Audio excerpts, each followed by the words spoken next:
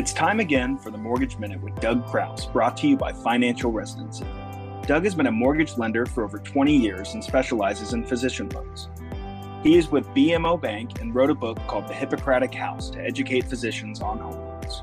You can request your free copy at dougkraus.com. You can call or text Doug anytime at 816-728-3631 or email him at doug.kraus@bmo.com. Now, get ready for today's episode of the Mortgage Minute. Welcome back to the Mortgage Minute. I'm your host, Doug Kraus. You can reach me at dougkraus.com, 862-375-6267. That's 862 Loans, or doug.kraus, which is CROUSE at bmo.com. I want to talk about appraisals for just a minute today. Not really seeing too many of them. It really hasn't been a problem.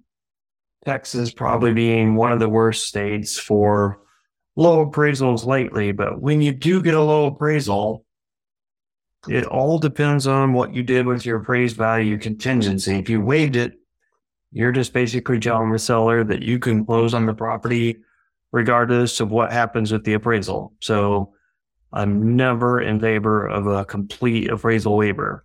I do understand competitive markets. Sometimes you have to make yourself stand out.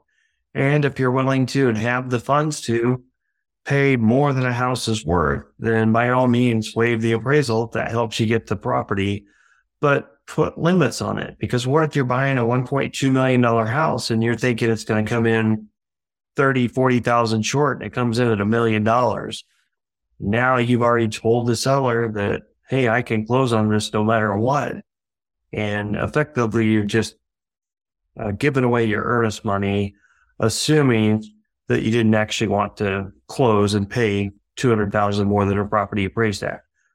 Having said that, the process to go through if an appraisal comes in short, you ideally renegotiate with the seller. They lower the price to the appraised value, and you just get to buy the house for a better price.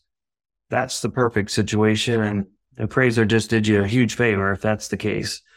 Second option is you make up all of it yourself and you're just paying out of pocket because you really want the house, or you feel like the appraisal was not necessarily accurate, then that's another option. A third option is obviously some meet in the middle concession on both sides where you pay more than an appraised for and the seller lowers the price some than what they were asking, or go that route.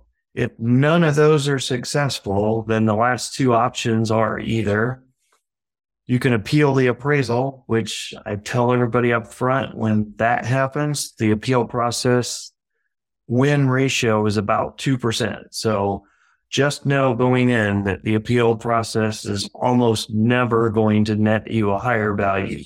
Unfortunately, the appeal process goes back to the same people that appraised it and the same people that signed off on that appraisal to approve to say that it was a good appraisal.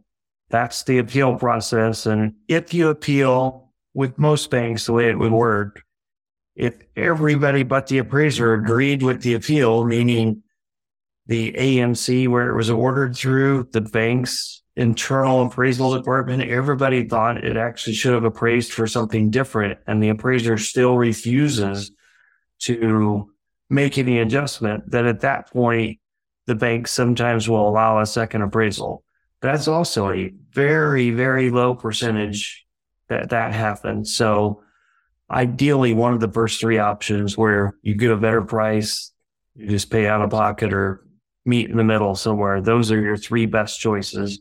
And then worst comes to worst, as long as you didn't waive your appraised contingency, the last option out is just cancel the contract and go find something else. So that's what happens when an appraisal comes in low, but surprising to a lot of people. I think it's an immediate slap in the face that they think they're buying something and it's not worth what they agreed to pay for it, and it just think it's going to wreck the transaction.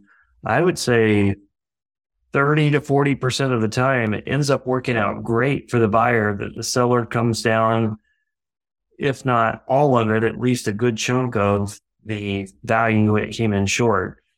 And if you have the money to do it, I mean, if you look at it this way, if it came in 40,000 short, the seller says they'll come down 20, I would be tickled if I said, I'm going to put an extra 20,000 down, because that's still equity to get 20,000 better price from the seller for something the day before I got that appraisal, I was willing to pay that for it. So if it's not something you're going to sell within a year or two, then keep in mind, appraisers are just people too. So they make mistakes and they're not always right.